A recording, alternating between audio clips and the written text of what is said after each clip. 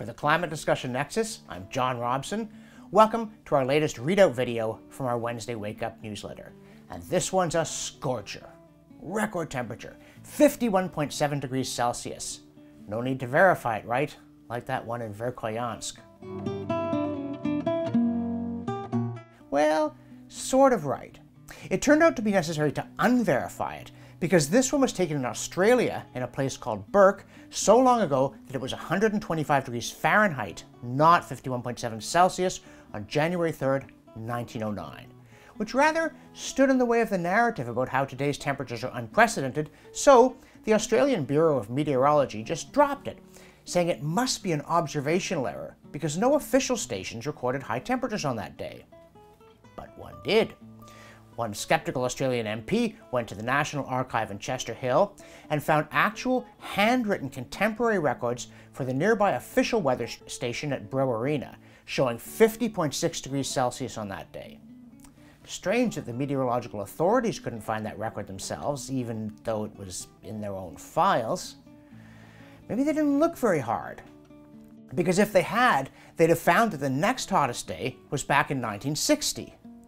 Or rather, as that MP discovered, 1939. He found another inconvenient truth in the records from White Cliffs. And if you're thinking maybe Australia is an outlier or a long way away, the hottest day ever in Death Valley, California was 1913. And speaking of Verkhoyansk, it was over 100 degrees Fahrenheit in the Arctic Circle back in 1915 in Fort Yukon, Alaska.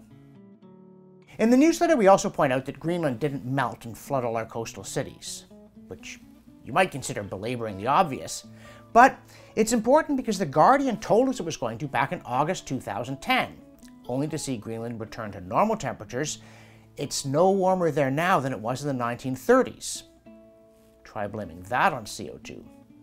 The newsletter also notes a new study saying there are 4 times as many songbirds in Alberta as we thought. It goes on to say, never mind, they're vanishing even if they're not. But when you think about the intricacies of computer models, and then you realize that the inputs are off by a factor of 4 in many cases or worse, surely it makes you wonder about the swan song the computers keep singing for us. We also talk about David Middleton lampooning yet another Guardian panic piece saying, atmospheric CO2 is about to reach levels not seen in 15 million years when the Earth was 3 to 4 degrees warmer than it is today. Well, if that's the case, Middleton points out, it suggests that CO2 is not the control knob on the global thermostat, especially since he goes on to look at other geological periods with high and low CO2, including the chilly Pennsylvanian, and discovers that CO2 just doesn't correlate with temperature historically. Which is my cue to thank everyone who's watched and commented on A Historian Looks at Climate Change, except the people who are really rude, and the ones who keep saying it's an historian. It actually depends how much you pronounce the H. A historian is right, an historian is also right. In the newsletter, we also lampoon the New York Times for touting a month without plastic, even though they admit plastic-free July is impossible. But it's still good because, they quote a sociologist as saying, it makes you feel like you're doing something good, in line with your values, and that's good for self-esteem. No, it's not. Not if you're not really doing something good in line with your values. Surely telling yourself lies doesn't make you feel virtuous. But it does prevent you from realizing just how dependent we are on fossil fuels, not just for energy, but also for plastic and all that plastic contributes to healthcare and electronics. As a result, you end up advocating for dumb policies using a bamboo mouse on your peat moss computer. And speaking of silly, we also tease the conversation for threatening Britons with French summer weather, as though having the Riviera come to you instead of you going to it were self-evidently bad. What's next? Are they going to have to eat Camembert? No. What's next is that exploded RCP 8.5 scenario alarmists just can't let go of, because it's behind that French weather scare story.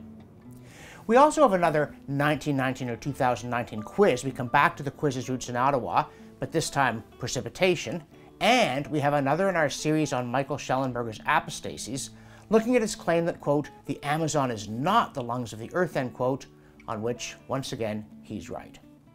So for all that and more, including hurricanes, visit our website, that's climatediscussionnexus.com, subscribe to the newsletter if you haven't already, Check out the videos, which you can find on YouTube at ClimateDN, and if you're not already a backer, make a pledge to help us spread the word. For the Climate Discussion Nexus, I'm John Robson.